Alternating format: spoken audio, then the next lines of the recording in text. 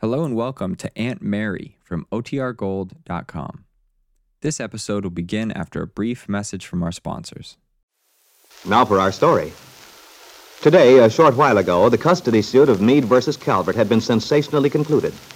Judge Willoughby had turned the child over to the young mother and her husband, Lance. While the courtroom cleared, Lisa and Lance were reunited in the judge's chambers adjoining. There, Aunt Mary Lane had found the young people. During the conversation which followed, Lisa had realized there was something Aunt Mary hoped she would do, something Lisa was very reluctant to do. Now, Mary Lane had started down the hall after saying goodbye.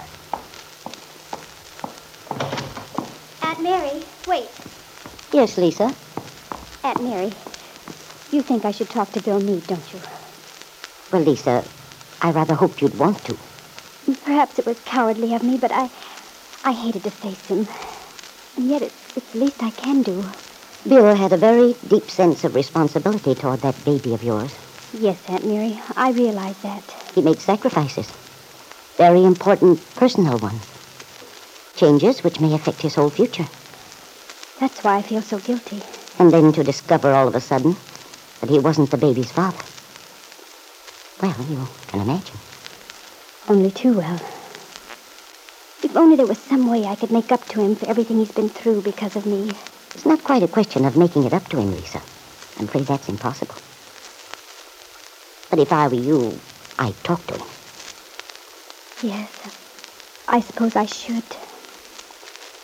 He's watched the baby growing, changing. I know he must love him. And how he must hate me. Oh, no, Lisa. I'm sure Bill doesn't hate you. He wants whatever is best for the child. Well, I do want to talk to him, Aunt Mary, before we leave, but I don't know what to say. I think you'll know when the time comes, Lisa. The words will be there. Then I hope I can find him, if he hasn't gone. Why don't you go back, dear?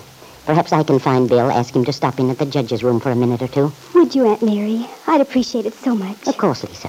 Right away. Aunt Mary? Yes, dear? I was wondering, do you think it might be better if Lance took the baby and went out to the car?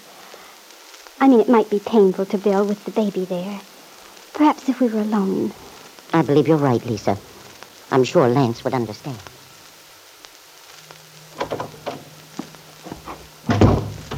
Mrs. Fenner? Hello. Aunt Mary told me you were here.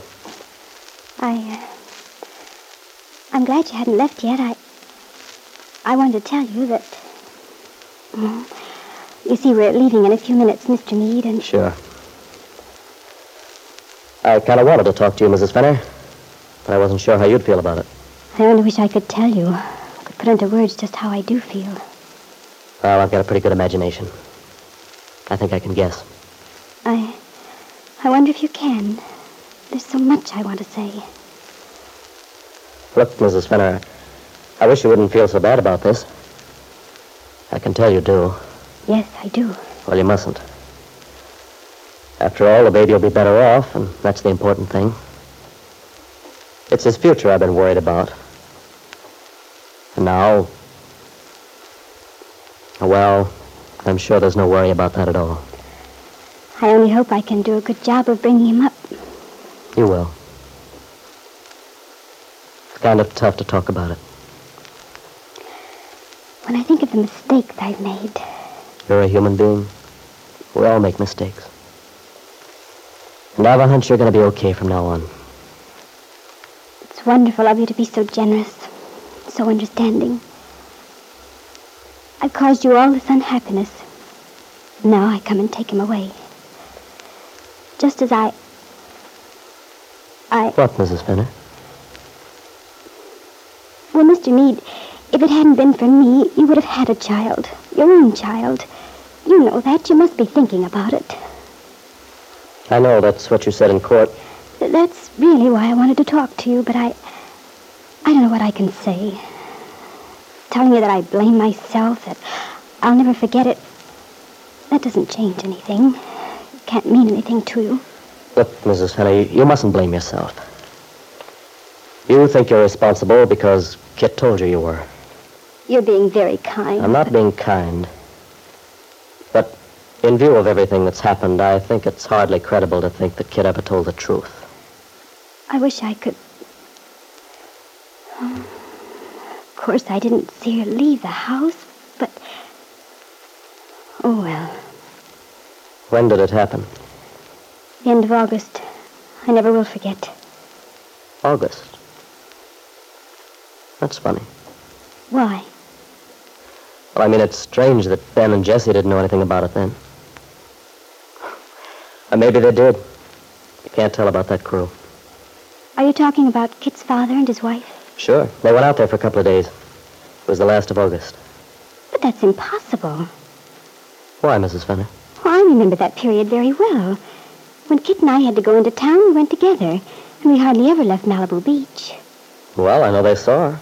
But Kit didn't say anything to me. Then she must have had a reason. I know Ben Calvert saw Kit. They quarreled. Quarreled? Yeah. So you see, Mrs. Fenner, you weren't the only one who could have upset her.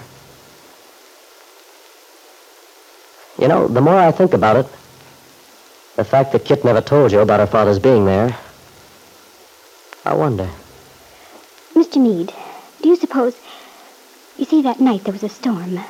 I was upstairs in my room a long time before I went down and found Kit. Do you suppose... Oh, no. No, I'm just looking for an out. I wouldn't say you were looking, Mrs. Fenner. I'd say we'd found it. You said it was impossible for Kit to have seen her father without your knowing it. Yes, I think so. But that night, when you said you were upstairs, he could have come to the house, couldn't he? Well, yes, I suppose so. And Kit never mentioned her father's visit to you. Now, don't you see? It does fit in. Yes, if it's true. I think it's a theory you can accept as fact.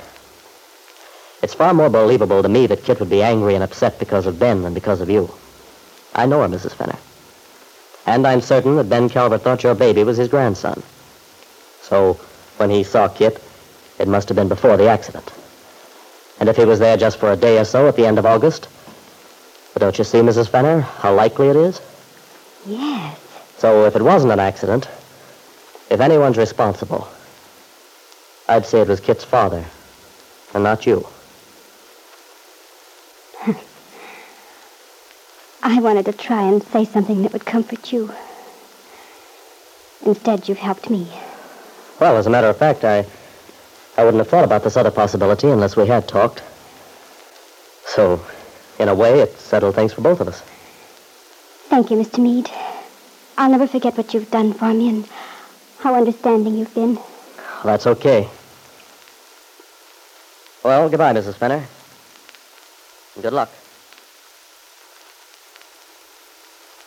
Bill. Oh, hello, Aunt Mary. Oh, I'm so glad you're still here, Bill. I thought you'd be gone by now. No, I'm waiting for the bus. Well, you can ride back with me. Oh, thanks a lot, but... Well, you know how it is. I know. You'd rather be by yourself. I saw Lisa and Lance as they were getting in their car. That's why I'm glad I was able to find you again. Lisa told me about your talk. Oh. She's so grateful for what you told her, and so am I. Otherwise, that girl would have had a very heavy burden on her conscience. Oh, there's no sense to that. She and her husband and their baby. Well, those three at least might start out with a clean slate. There's no reason they should go on suffering because of Kit. So, what I told her probably isn't true, but... Whether it is or not, at least Lisa knows that you haven't any feeling against her. That was very wonderful of you, Bill. And I think you'll discover that Lisa and Lance aren't the only ones for whom this day means a new beginning. Bill Meade put his arms around Aunt Mary for a moment. Then she smiled at him and, without another word, walked away. Neither Aunt Mary nor Bill realized that in his desire to help Lisa Fenner, he had hit upon the truth of what happened so many months ago in California. All Kit Calvert's lies have ultimately and finally collapsed now. I wonder what Ben Calvert would do if he should learn what Bill has inadvertently discovered.